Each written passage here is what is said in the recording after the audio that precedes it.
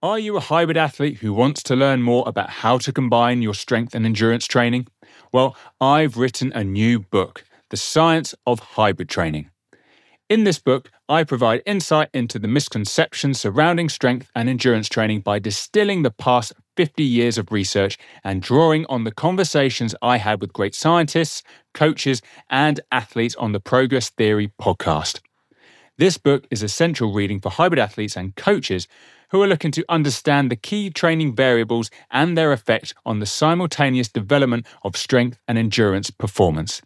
Get your copy now, available to buy from Amazon. Now, let's get into the show.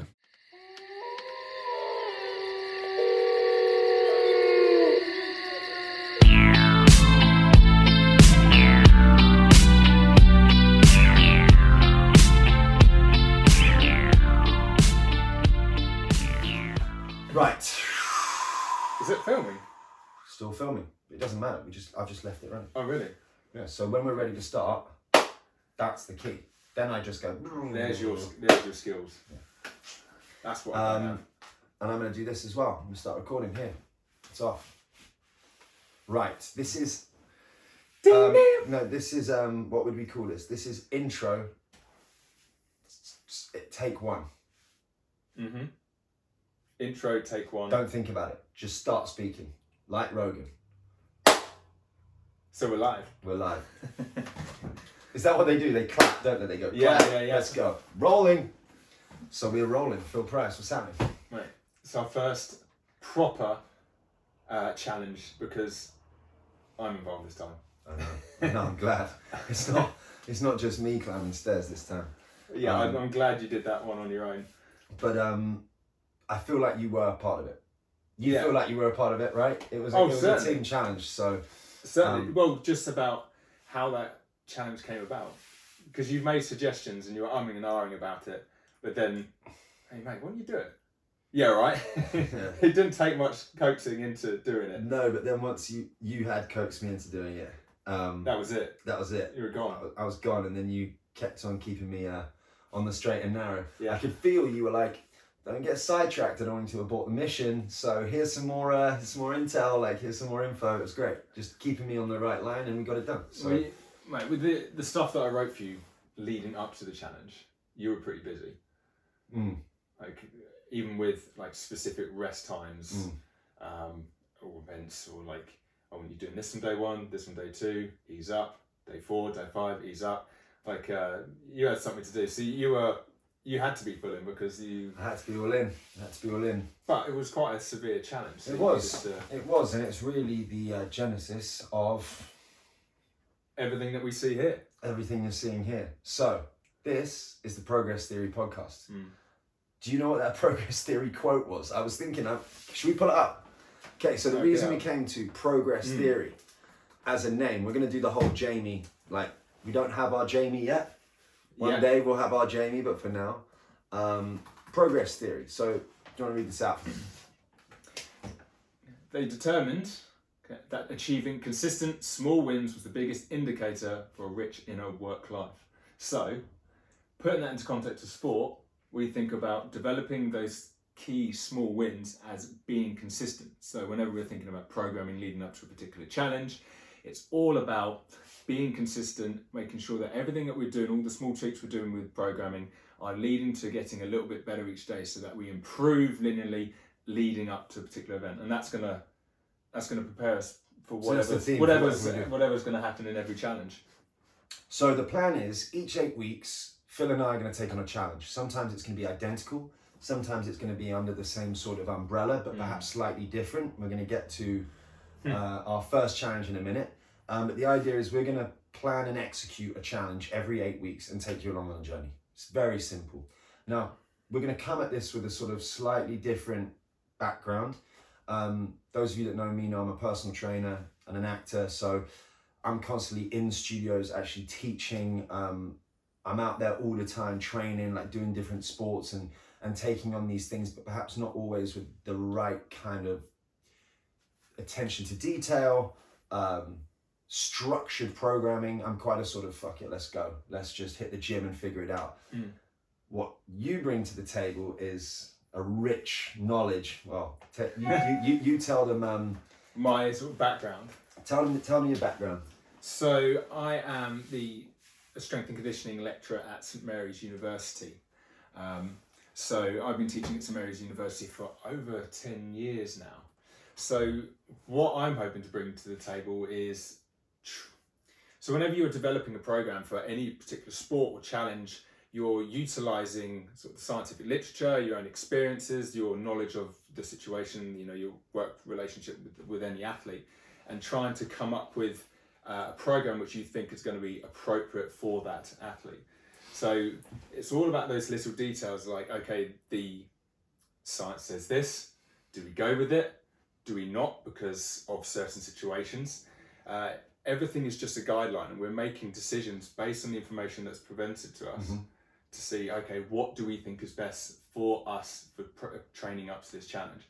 So I guess my side of it is bringing a little bit more detail around the decision making towards the programming for the events. And this is what happened in the sort of stair challenges. Like I had the gung ho, like, let's go, I'll figure it out. And Phil sort of was the one to bring it back down, look at the science, look at the data, and actually come up with a plan for me. So I had some structure to my efforts.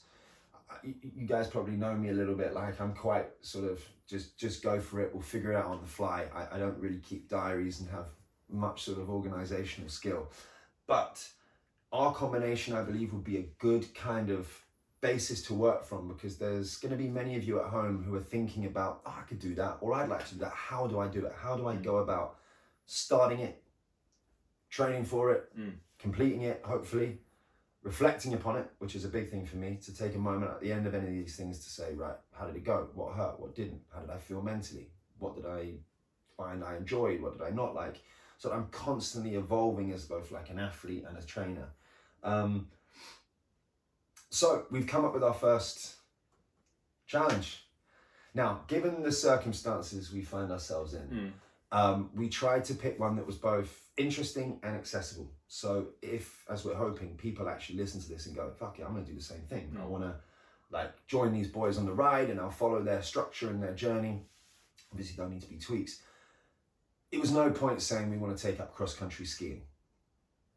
Unfortunately, I'm down for it at some point along the journey, but we thought the simple one was running. So and this is where we're slightly different, isn't it? This is where, under the same umbrella of running, we're actually going to attempt two different challenges. And hopefully you guys are going to pick one and do the same thing. So, Phil, your challenge. So my challenge is a 5K run in under 20 minutes, which seems to be a bit of a benchmark for a lot of people getting into running. Done it a few times, they might hit around 25, 26 minutes and think, okay, what's the sort of amateur benchmark for becoming a runner? And it seems to be the 20 minute mark. Yeah. So that's something I've never got anywhere near before. So, mate, in 8 weeks, that's a test. I'm going to try and attempt to run 10 kilometers in under 40 minutes. Which is so much harder. Yeah, because it's the same thing, I come from more of a running-ish background. Running would be my preferable form of exercise over most things. I mean, I'm not a big weights guy. I do it, but I'm not a big weights guy. So I have run in the past sub 20 minute 5Ks. Now my challenge is, can I push it a little bit further? So can you hold on? Can I hold on? Can I just double it? So that's the plan. We're going to try and attempt to run a 10K in under 40 minutes for me. We're going to attempt to run a 5K in under 20 minutes. And we're hoping you guys go, right, I'm in. So many clients, by the way, so many clients, I don't know about your students, I'm not sure, but have come to me and go, just really trying to run that sub 20 minute, I'm at, 21 minutes 50, you got any tips? And I was thinking in my head, the more this kind of isolation period went on, I was like, there's loads of tips. I can help you out big time, but it's more than an Instagram message, more than an email, more than a quick conversation in a coffee shop. So now's your chance, people. Tune in. I think one of the key things to mention is that we will detail our training program and how we made decisions to make that training program. Yeah. But the key thing is, you probably wouldn't necessarily copy our training program detail to detail, but hopefully you would see how we made decisions on creating it, so you can use those decisions to influence your own programming, leading to your own challenge. So whether it is 5K or 10K, following our process, that will be able to create an individualized program for yourself. Spot on. That's far more articulate way of that. I think that's the key thing of what we're aiming to do, is the listeners gain skills, programming skills. Yeah.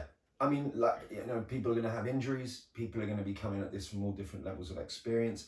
Some of you might be like me. Look, I've done sub 25K. I'm looking to push it. Now, you can take those same kind of tools and ideas that me and Phil are going to work on for me and apply them. There are going to be people that have probably never run. I'm trying to get my mother to do Phil's program. Or take what Phil is doing, apply it to her own lifestyle, you know, physical condition, and attempt to try and do something similar. So yeah, it's not going to be a like for like, just copy what we do. It's going to be, here's how we've come to that decision. Hopefully you can come to your own decision based on the knowledge that particularly Phil's going to give us, and then go out and execute. And over an 8-week course, we want to see how close we can get, and we're perfectly willing to admit now, may not happen. If we fail, if I fall, you know, big time, 5 minutes off, you're going to hear about it, and you're going to hear why, and we're going to come to a conclusion as to what we would tweak if we did it again, what worked, what didn't, and just take you along for the journey. You know, we're not here to try and preach. We just want you to come on the journey. And if any of this helps, or there's some nuggets of information you can pull to improve your performance, then that's our job done. So those are the podcasts that I'm looking forward to the most, the reflections. The reflections, yeah. Because like, these challenges could get more and more extreme, so the chances of us failing are even higher. So us reflecting isn't, oh, we were just unlucky on the day. It's, okay, how or what within our preparation went wrong. So for example, if we went through an 8-week program and one of us, fingers crossed, touch wood, gets injured on week 6, it's like, okay, why did we get injured? The first thing you must think of is that, okay, maybe the training program was inappropriate and that led to some form of stress which the body broke down. So that is really something to think about. If we're making decisions, some of the best information you can use for making future decisions is where things went wrong in the past. Absolutely. So I think it's going to be a huge learning experience for both of us. Yeah, and both learning from a physical point of view, actually doing this, and also you got to understand, like, this is the first time you've ever done anything like this. Set up a camera, got a mic, so we're learning how to put this together in a format that's easily accessible to you guys, and anyone listening or watching or whatever. So this is all a work in progress, but we're going to give it a damn good shot, and hopefully this can be the start of something great. So and spread the message. Yeah, spread the message, please. If you enjoyed this podcast, you know, forward it on to all your friends, parents, grandparents, don't mind. But we're available on Spotify, Apple. Definitely check out our YouTube. If you're watching this, check out our YouTube channel, because we're putting everything up as videos. It isn't just a podcast. It's technically what we wanted is this to be a show. So it's just different ways of tuning in. And if you can use the video, I know that at various different points you're going to have graphs and charts and, you know, various different things that would be really beneficial to look at and not just hear. So I'd encourage you to watch it as well, but certainly just get hold of it somehow. Bang it in the headphones on your way to work. That'll do. Yeah, I'll try and keep the visuals to what is necessary. What is necessary, yeah. And you're not going to get fireworks and big, like, snazzy intros. You're just going to... The pyrotechnics go off, Phil comes in the room to Metallica, sits down, 5K. That's from Catherine Will, like, going on the side. Yeah. So how do you want to break this down today? I mean, we've discussed why 5 and 10K is probably quite a realistic, don't want to get ahead of ourselves, but quite an appropriate challenge for both people at home, people of our ability. I think there's two kind of options there. That might be a good thing to discuss, actually. Like, why have we chosen... I mean, we kind of said 20-minute 5K, okay, because it's kind of a like well-known benchmark within running. But why is it a well-known benchmark within running? Not necessarily that, but we'd have to choose that, because I still think there's a shot that I could do it. Like if I I said 16-minute 5K, not a chance. Yeah. One, I'm too heavy. But there must be a reason why, like, I physically think I'm capable of potentially doing it and doing it in 8 weeks. So my best ever 5K is 22 minutes, and that was at a park run. You know, in park runs where they have certain runners with a vest and they've got a number on the back. Yeah. So I saw the guy with 22, and I just clung to him. Yeah. It's like a pacemaker. Yeah, I clung to him. 22. Yeah. And that's where I got my 22 5K. Just shows. I was blowing over the. Here's the answer. I'll run round with 1959 on the back and just get him to toe along. Whatever it takes. Yeah, whatever it takes. Program, but we also talk strategy. Strategy for sure. Strategy for sure. That came into play big time on the stairs. Get those vapor And flies. again, yeah, those Nike bounce ones. along. If Nike want to send us some of them, that'd be great. Yeah. Cheers. And 40k again for me. Like I've done the 20k thing. I'm in no way. Well, there is no way I'm up to physical sort of levels I wish I was.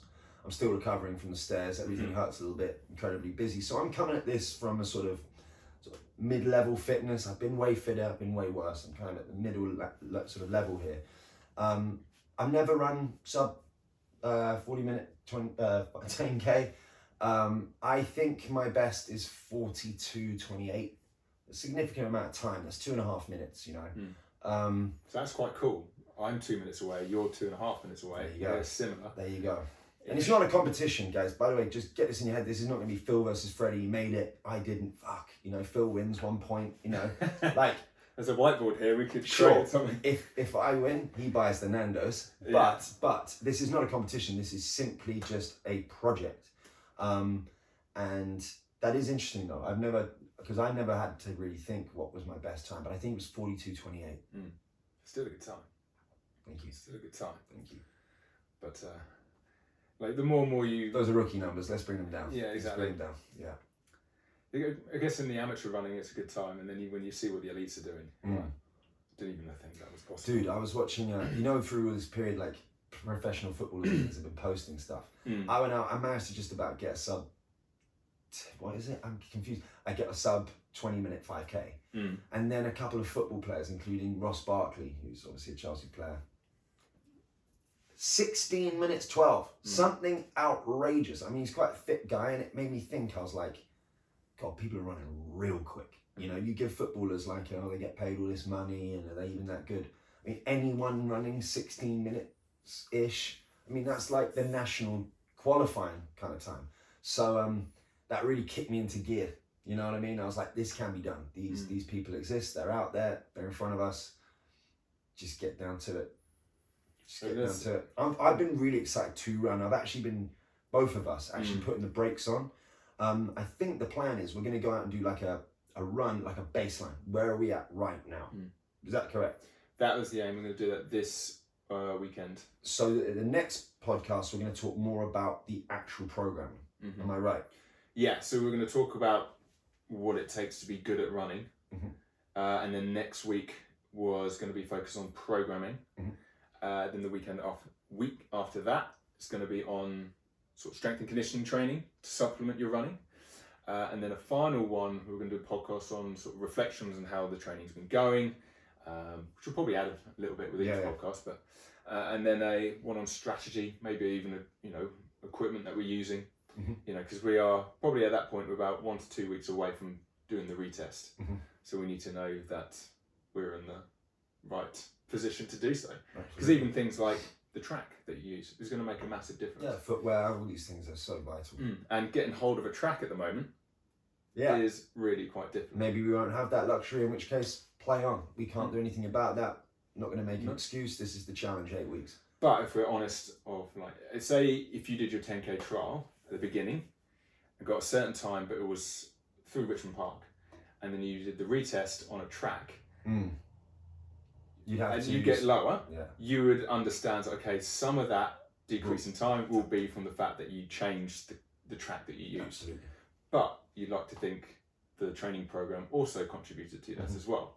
So yeah, don't get me wrong, if you suddenly go from 42 minutes 28 to whatever it is, 37, it's more than the track. But if you beat your score by about or beat your time by about 10 seconds. There's an argument there. But why don't, so the first thing you said is, what makes a good runner?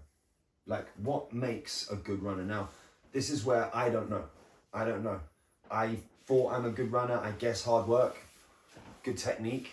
You know, I know the basics, where you land your foot, keep your shoulders nice and broad. Like, but take us through what makes a good runner. You just flow. I want to hear what you have to say. Well, I try and see it that there's almost like 3 different pillars.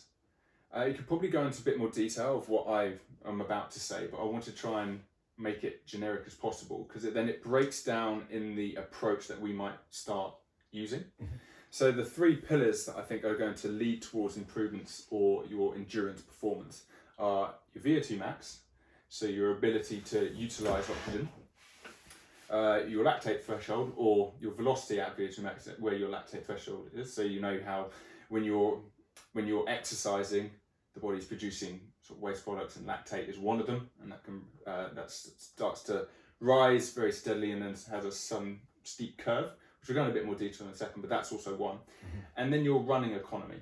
So if you try and see your running economy as, say you've got athlete A who's producing a certain amount of energy, running at 12 meters per second, and then you've got athlete B who's running at 14 meters per second, but utilizing the same energy.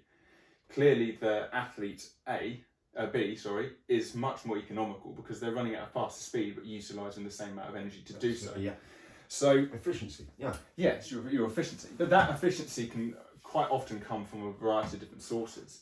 So it's like metabolic efficiency, your ability to utilize the energy systems, but people often see it as more sort of neuromuscular efficiency.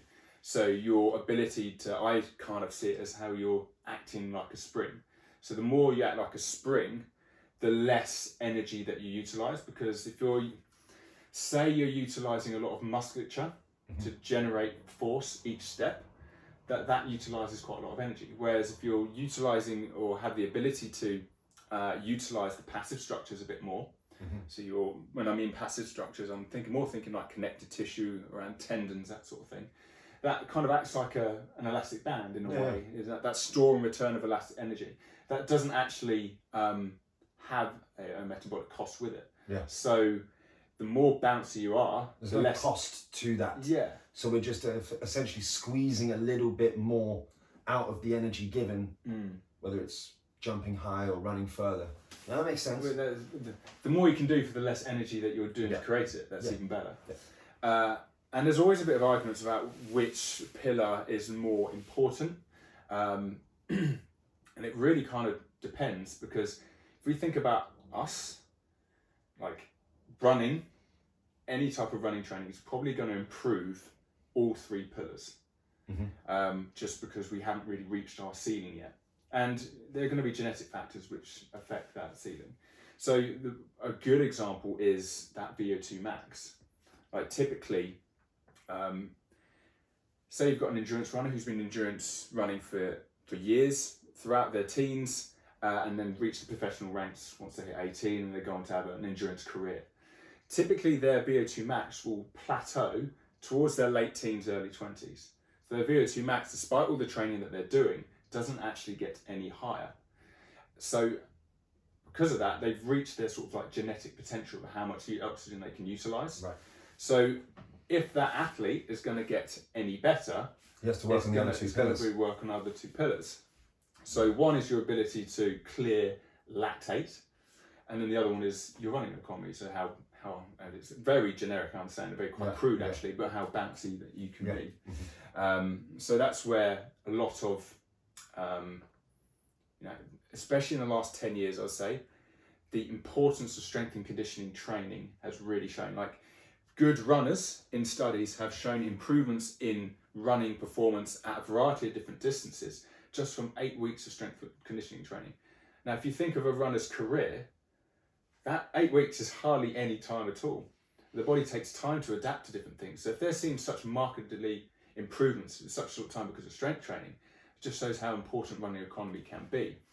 And I think that's an area where we're gonna really develop on, I think. I mean, as I say, like I have some knowledge with this. I would imagine that there'd be some improvement, but if what you're saying is correct, like that might be a neglected part of running training. You know, for example, clients come to me, I'm training for a marathon.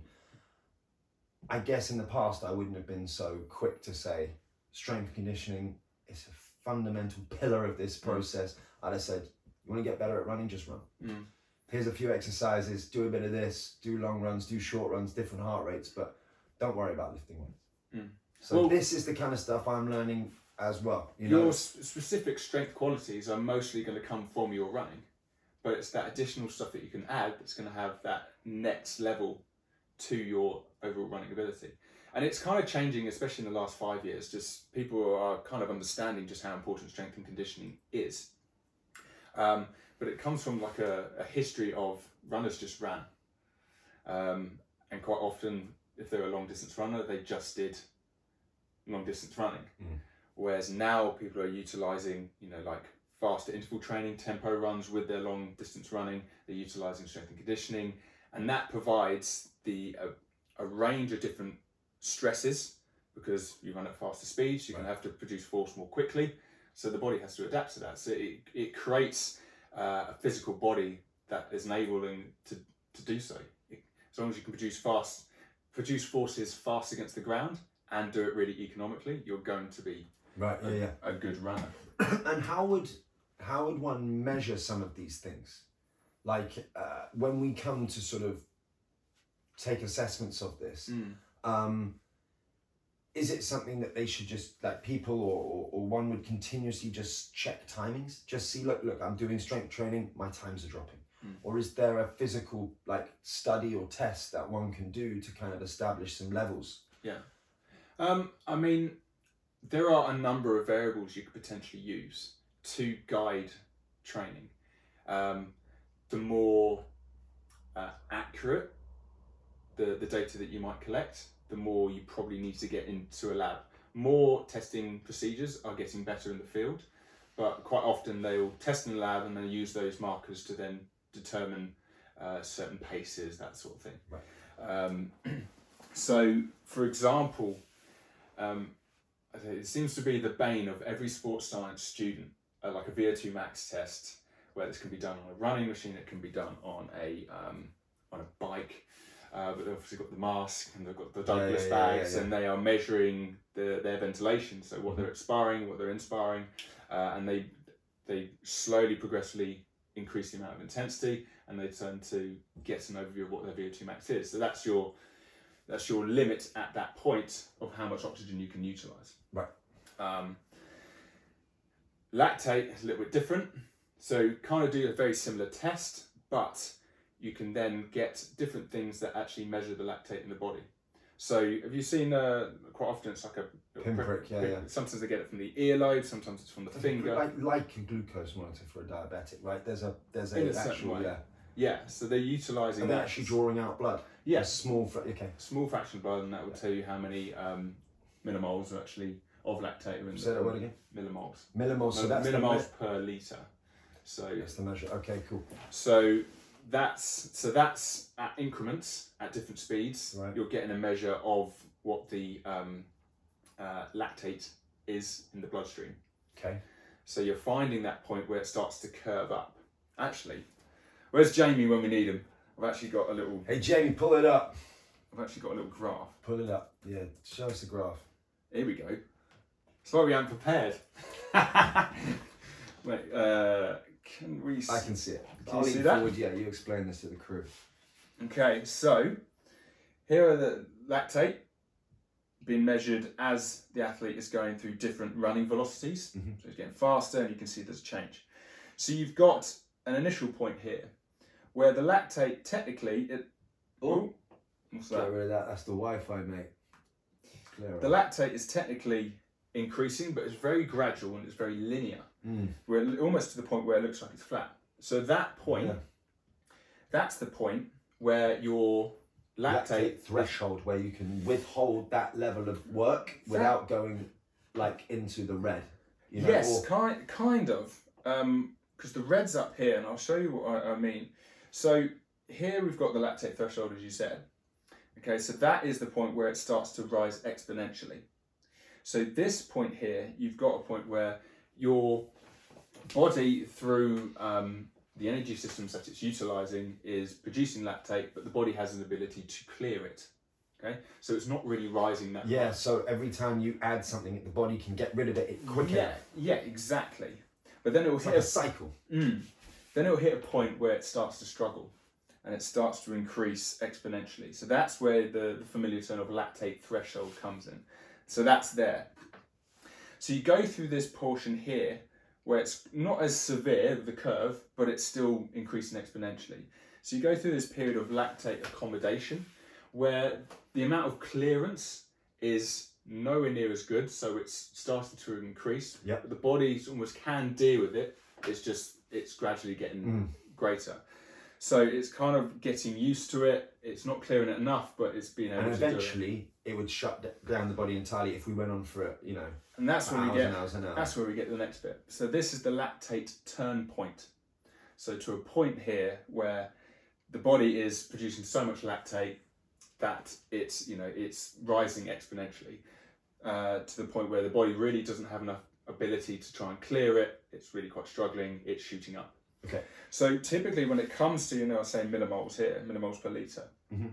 So typically the lactate threshold, this varies from person to person, but it tends to happen around 2. And you get the lactate turn point occurring around 4.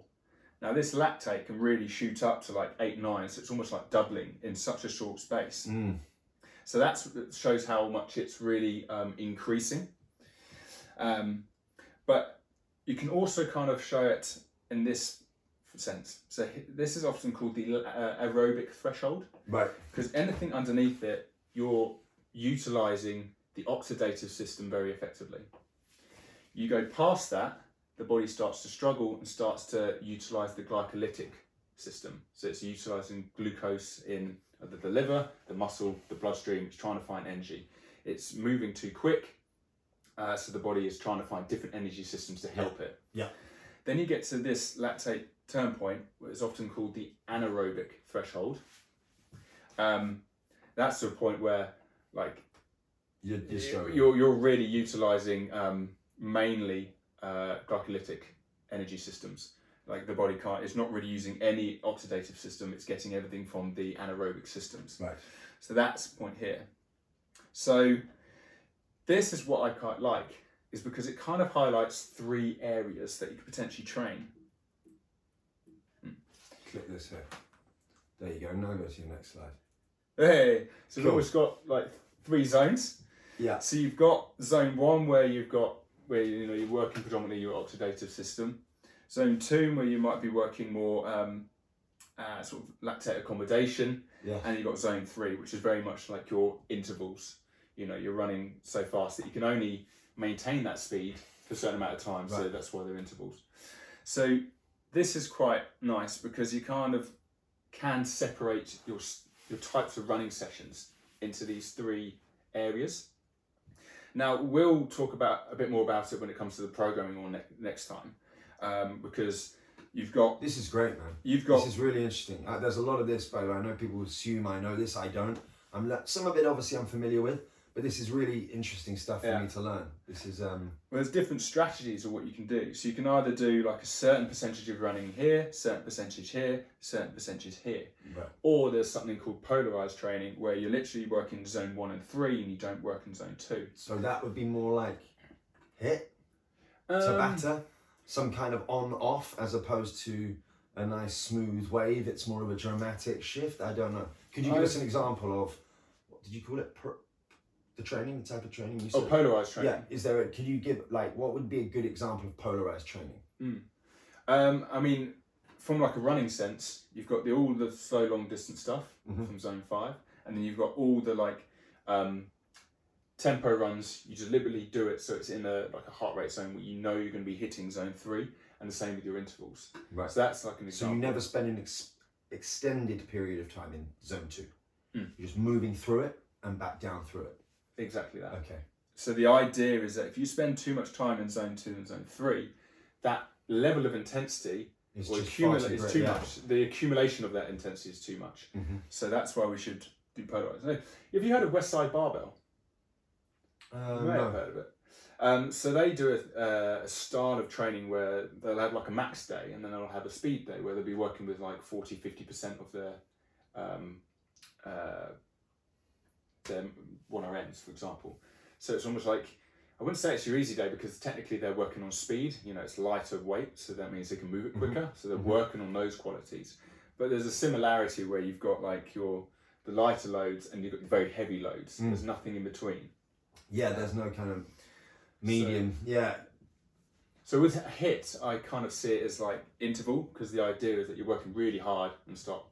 So it's kind of an interval training. So that would probably count here. If you think about what the average heart rate is for the whole session, it's probably going to be in the middle, because you're either really high or really low, because it depends how well you recover. But that's where you might think. And then in the example of the stairs, probably not much more than zone 1. Yeah, the stairs wanted you in zone 1. Keeping everything very low heart rate. We never wanted my legs to start burning. We just wanted to find a smooth and controlled rhythm that was able to be maintained for a huge period of time. Yeah. Forget an hour. So that's interesting. Now I look back and think, I see why you gave me certain drills, certain heart rates to try and hit, because you wanted me to stay within that. I wanted below the lactate threshold. Almost to the point, because your average heart rate was around 90, wasn't it? You're almost in... When I was working, the average heart rate can you imagine? Just spending my life, so much coffee. Hummingbird. Yeah.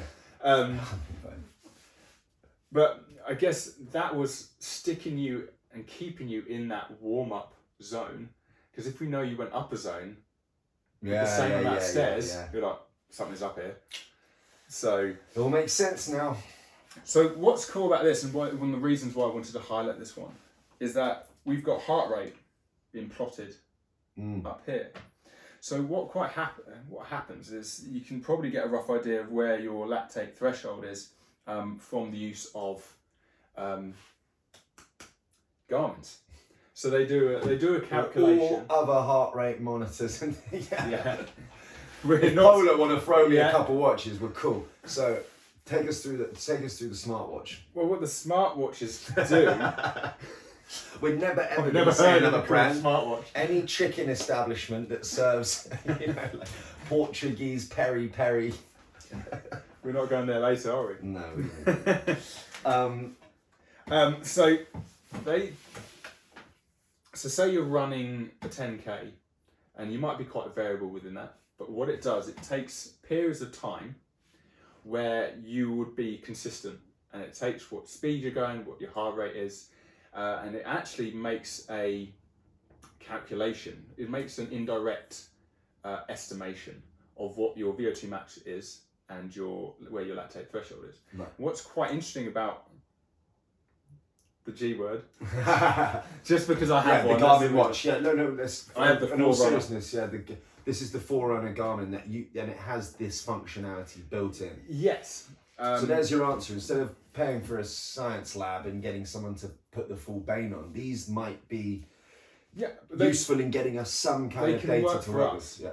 So it's given me a point where my lactate threshold is, but it's given me the answer in my heart rate and at the speed at which I need to maintain to actually get to that point. So it was 165 beats per minute, which works out to be around 88% of my max heart rate. Right. Which I thought was quite high, but you start to see that you can use this as an example. Like, this is really cool. So here's 180 beats per minute. There's the lactate turn point. It's just a little bit, you can't really see, and there's the lactate threshold. Yeah, it's very narrow. Just a couple of beats per minute, exactly. And you've crossed a real different line. So here, this looks like about 160 and its max is 180. That's really quite a small window from going from lactate threshold to there. So they're giving you information based on heart rate and speeds. Now, I think that for amateur runners is quite a good level of information. It's probably not the most accurate, but it's something where you can base training off to improve, right? Which is what we were going to do as well. because we can't get at. I work at St Mary's, but we can't get access to their lab. They're not working at the moment, so we're not going to utilise that information. We're going to utilise information that we can get hold of. Right. And one of the key things I thought was quite important was we can utilise heart rate information, and obviously understand what the speed was as well. So I've actually taken my ideas from a particular research paper. Let me just get it out. So there are 3 Norwegian champions in running, mainly around the 1500 meters, the Ingebrigtsen brothers. And this particular paper, where is it made? It is the International Journal of Sports Science and Coaching. They actually detail the training that they did, which is really quite handy. Wow. So if I So all 3 brothers were like European champions, like top end. Some breeding. Yeah. That is good. Well, what's cool about this particular one? There's probably a 4th brother who's not talked about. I think there's a sister who's also pretty good at running. Oh, really? But what's quite cool about this, and probably why it's in a coaching journal, is that it gives an overview of what they did when they were kids. So like one was a bit more focused on football. One, the younger brother, who seems to have the most success, is that his older brothers were already at elite standard when he was getting into it when he was 13. Yeah, so he was running with them. Yeah. So, all of a sudden your perception of what is good has changed. It's gone up a level. So he's in the perfect environment to get better. So that's what's quite interesting. But here is... We'll throw that in wherever we upload this. We'll also put maybe some links. Unless this is like... This is a paid journal. It might be. We'll try and find some relevant info on this. You'll be able to find it on Google Scholar. Whether you can get access to it, I can't remember. Hopefully, more and more journals are becoming more free access. Yeah. So we'll do our best. Yeah. So they've got certain intensity zones. So they've got their. So if you want to go for a long jog, the majority of your training will be long, slow, easy runs. Try and see them as easy rather than slow. And typically, they occur within a range of around 62 to 82% of your heart rate. So it's quite a range, but I think that's quite nice. And what's good about working within ranges is that your heart rate is going to be affected by a number of factors, which makes it sometimes difficult to gauge training. But such as temperature, yeah, terrain, caffeine, things like that. External, caffeine, yeah, certainly. Or does that not really affect the performance? Well, there's a lot to show caffeine has quite a positive effect on the performance. To be discussed. Whether that leads to that increased heart rate compared to, I don't know. Although there was at St Mary's, there's a temperature, terrain. These things can affect heart rate. Well, of course, yeah. I mean, no, you said, of course. If you've had like an argument with your partner the night before and you wake up the next day, it's like, I had a really bad sleep. Because all you're thinking about is like the poor relations with your partner. That's shown to have an increase in heart rate. Like it certainly increases stress. Any type of stress. So if you go into an easy run with a higher stress level than normal, that's going to affect it. So it's quite nice working at ranges. So as long as it's easy or it's seen as you can remain in conversation with someone you're running with, that's kind of the base level. And if you look at their training, their average heart rate is around 130, which works out to be around 70%. So it's quite a good thing to aim. So if you've got like a smartwatch and whenever I run, I just have the heart rate up. I don't really, if I've got an easy run, I don't look at like the distance. I don't look at times. I don't look at that. I look at my heart rate because I'm like, I want to be around 70%. Okay, it's around that. And how would one work out their max heart rate? With the what's the There must be various different tests and stuff. Yeah, there's different tests. I've done lactate threshold tests on bikes and things like that, and I've also just set off on a bike and said, right, can I get my heart rate over 200? Yeah. I was literally like, I want to just get it going. Well, there's but I don't know what my max heart rate would be. Well, there's the what's the calculation where it's is it 220 minus your age? I've heard these kind of things. I've always heard of some wives' tales. If they're true, then I'm in for it. But and I think we'll find that out. We'll find it out because I've always been curious about that. You said 70% of my max heart rate, and I was going, what's 70% of mine? I don't know what my max is, so I can't do the the maths. So that's something I need to figure out soonish. What's quite handy is that will give that estimate, because you This will give that estimate. Yeah, because you put in your details like height, weight, age. It then utilises that information to get this. Whether how accurate that is, does it matter because it's relative? Like, if as long as it's 70% of that. Well, yeah, you're consistent, and if you're working within a range, you should fit into that range anyway. And if you realise you're running at 70% of that, and you feel like you can have conversations and things like that, you can potentially push that barrier a little more. But at the same, if you follow the whole, I just want to be conversational when I'm running, then that will follow with the heart rate, and then that will follow with the program. Right. So that's probably a good way of seeing it. And then what other quite interesting thing is, obviously we need to start thinking about, okay, around our lactate threshold. So if we're doing some kind of polarized training, we want to be above that. So if mine's 165, I need to think about, okay, what kind of pace do I need to maintain that's going to make sure that I maintain my heart rate at that level. So intervals is a bit different, because you're trying to, it's a shorter distance, so you can put more effort into that. Right. So more effort would mean your heart rate's going to go up, and ideally that you want it in that sort of above the lactate turn point. So that would technically be anything above, I'd say, around 92% of your heart rate. So in order to hit that level 3 and really start pushing it out, you want to be looking around 93% of your max heart rate. Your max heart rate is what? It is 187. I can't be bothered to do the maths, but it's going to be something around 175, 173. Yeah, you're hitting the 170s. Yeah, that's your 93% of your max. So in order to really make those gains and those improvements in that zone, you need to be getting at some point your heart rate up to 173 for a significant period of time.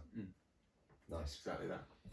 So and next week you're gonna try and, well, you and I are gonna have many conversations between now and then, but for those that are listening or watching, we're gonna come up with a program that caters to all 3 pillars. Is that all? We're going to try and break them down? I mean, do they all work? Do they all coexist? As your lactate threshold goes up, does your economy and, VO2 max also play some kind of... Yeah. Technically, it will be the fast sessions that will place the most effect on the VO2 max and the lactate threshold. Because you're training above the lactate threshold, you're forcing your body to clear lactate more efficiently. So the idea is that, remember that graph, you're moving it to the right. You want that lactate threshold to just keep pushing. Yeah, so you almost like you're staying in an oxidative state, but at a higher heart rate. That's what we talked about at the very, very start. Someone traveling 12 versus 10 meters with the same amount of energy expenditure. Yeah. Now with the running economy, I think that's going to be affected by all of the training, because the long, slow runs, which probably make up the majority of the training, you're practicing the skill, you're just being more and more bouncy, and you're getting more and more running specific qualities. That on top of the S&C stuff is going to affect that as well. But then obviously the fast running sessions, that's when you're really putting force against the floor. You're going to have to develop force more quickly. We will talk a little bit about gait, running technique, as you might say, as well. But we're hoping, I guess, that most people are not great runners, but confident runners, know how to run. I mean, we all say, oh, I know how to run, I know how to ride a bike, but there's a difference between riding a Tour de France and riding through the park. So it seems to me like the focus primarily is on the VO2 and the lactate threshold, and then the economy will just start to develop and improve as a result of focusing on those two. As in, just the more you do the exercises, the more you take the time to execute the program, that economy by nature will start getting smoother, more efficient, more economical, in a word, Certainly. It's almost you become a better runner by doing lots of running, because running is this is practice of the skill. You've often said that to me. If you want to get good at climbing stairs, You've got to climb the Just stairs. climb some stairs, you know? Well, everyone looks at S&C for being that magic pill, where really it's just that little supplementation, that little add-on, which is going to make it's going to make an improvement of like, I don't know, I've gone being really crude here, but like 5%. But the 5% is the difference perhaps between me running 41 minutes or 39 minutes. Exactly that. Or the difference between you getting injured and not. Because if you're injured, you can't run. If you can't run, you're not going to get better at running. So... Say that again. That's really important, because I think me, certainly, as just my characteristics, my personality, I've often been a play-through injury, like no days off type of guy. And it's the no days off. Yeah, you know what I mean? And it's kind of like, I know sometimes I think, if I just pull back today, I can complete the rest of the week. If I go today, I'm putting next week and the week after that in danger. And I think just saying it that sort of black and white, you can't, if you get injured, you can't run. If you can't run, you can't improve at running. Mm-hmm. So these are the types of things that are going to help me to plan for it. And therefore, I guess, hopefully the people that listen, And it falls into like the philosophy of this podcast, progress theory. Yeah. Progress theory is about small wins and being consistent. Mm-hmm. If you can't run, you can't be consistent at running. No, there's no point doing 5 great weeks, 2 shit ones, and then pulling it all together in week 8. Like, we want to have decent weeks, you know, and there might be weeks, I don't know, because I haven't seen the plans that you've thought about putting together, because I want to come at this kind of fresh next week and run through it again next Monday. But it's interesting for me to understand this before, and I think actually running with this knowledge, do you know what I mean? Like, it's like being able to actually just not talk but actually feel it in the body, you know, that kinetic kind of contact with the floor, feel your heart rate rising and understanding what the body is signaling. I think is a really valuable... Is that more of an understanding of what the program's trying to achieve? So it makes you feel like, oh, I understand this more. You're more attuned to what your body's trying to... Have we planned to... We're obviously going to do our initial test and then the full challenge, make an assessment. Will we be, I don't know, are we going to be trying to hopefully stay on top of our progress on a sort of daily or weekly basis, just to see if there's an... Do you know what I mean? Are we going to go from sort of 0 to 100, or each week we're going to try and see if our metrics are improving? The data is showing a likelihood of either failure or success. Do you know what I mean? Is there going to be a chance, you reckon, at 4 weeks to go, like, where are we at now? Does the progression look good? Certainly. Well, the way I've progressed it means that you're getting better, but not necessarily from testing. Okay. Because if you achieve that, it's like you're fitter than last week, because you've clearly did that. Like, you've progressed in this certain way. You've achieved last week, but you also achieved this week. This week was intense by this little bit more. And so, I mean, there's going to be a balance between like intensity, volume of work that we're doing. It'll try and peak at certain points and something else peaks at another time. The idea is that we just slowly get better and better. And we get that by just, as long as we perform well in the sessions, to me, that says we've got a better runner. We've become a better runner. Yeah. Just the process itself. I think people test too much. I honestly do. Okay. I think testing is important, but sometimes people test for the sake of testing. If you're not going to use that data, then it's no point doing it. So, I mean, I can't tell how many fucking clients message me going, oh, look at my calories burnt, my heart rate's here and there, and I feel like saying, that's okay, but then you need to sort of print off a chart here every day, look at it, observe, you know, why did this happen, why did that happen? I'm with you. I mean, I try and, as you can see, I don't wear anything, don't wear a MyZone, whatever, unless we're going to use that data to influence our decision. With the stair climb, you said, go and put your MyZone on, because I actually need to know what your heart rate is here, here, and here, and from those details, I can inform the next plan. I wasn't just putting it on and going, cool, 93. A lot of your MyZone information that I wanted to know was just to make sure that it didn't go up suddenly. So it didn't. So it was kind of like... And then during the actual climb, I fucking threw it away. Do you remember? I not threw it away, but you know what I mean? I was like, this isn't bringing anything to the table here. We've done the training. I don't need to know what my heart rate is. I just got to do this thing.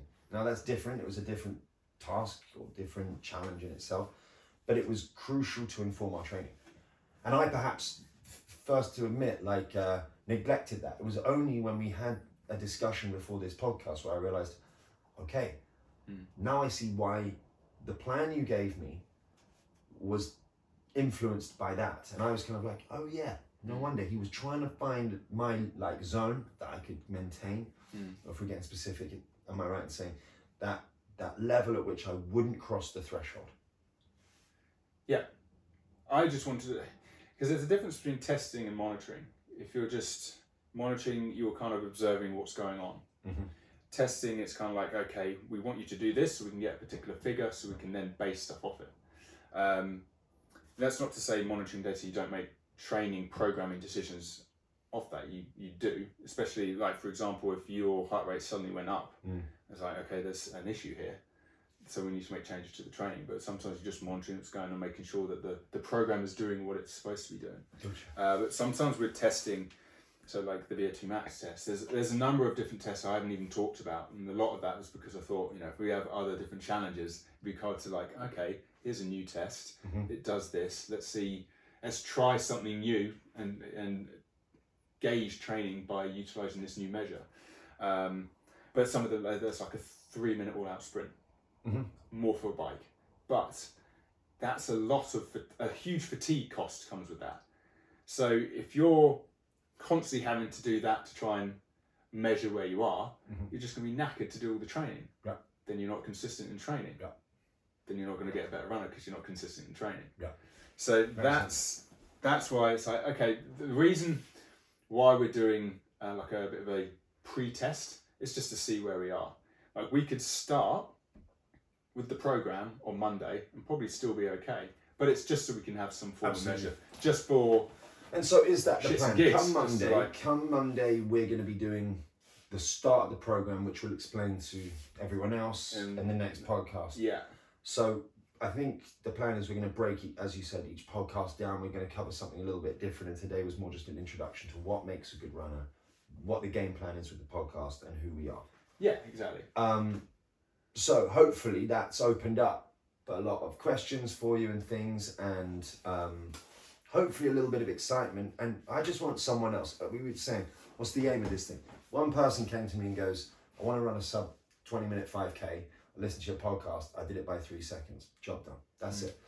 And from a personal point of view, I'm curious to see what I can do with my body, with the help of Phil's mind. And I guess you're interested to see what your mind and your body can hang out. If my body can handle it. If your body can handle what your mind says. But no, I think this is going to be really cool. Is there anything else you think that anyone would want to know right now with regards to this, or anything they can be thinking about doing before the next one?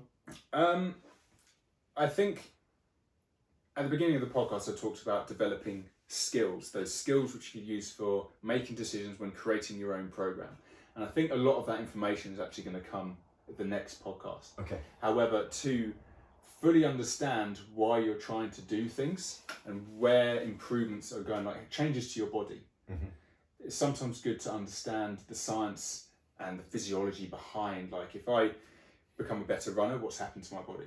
And that's what was the aim of this session. You talked about sort of like, okay, or feeling more attuned to what your body was doing. I think it's more around, okay, I understand why I'm doing this program. Yes. It isn't just like, we'll do these runs, okay, cool, but I don't know what for. Like, you don't have the buy-in because you don't understand why you're doing it. Having an understanding of the physiology behind these things, or behind what makes you a better runner, would hopefully make you more engaged in the program. Absolutely. So, like, even though we talked about like VO2 max tests, lactate threshold tests, we can't do them, but the idea behind this is like, okay, let's understand them, but let's discuss other things too, which you may be able to use, which still then takes the understanding of lactate threshold and VO2 max, but you're training using indirect measures, which still has, hopefully, still has the same improvement in training, even if you were doing those more lab-based tests. It's like, okay, we can't get them, but we understand what they do, and we understand that information. We're going to use heart rate zones to try and achieve a similar thing, and that makes this information accessible. Like, most people have a smartwatch. Yeah. So An iPhone or something. Yeah. Let's try and create a program based on that, and then everyone else can have a go as well. Amazing. I'm excited, man. Me too. So, it's going to be good. Episode 1, Progress Theory Podcast. We're done. Signing out. Peace. Rock and roll.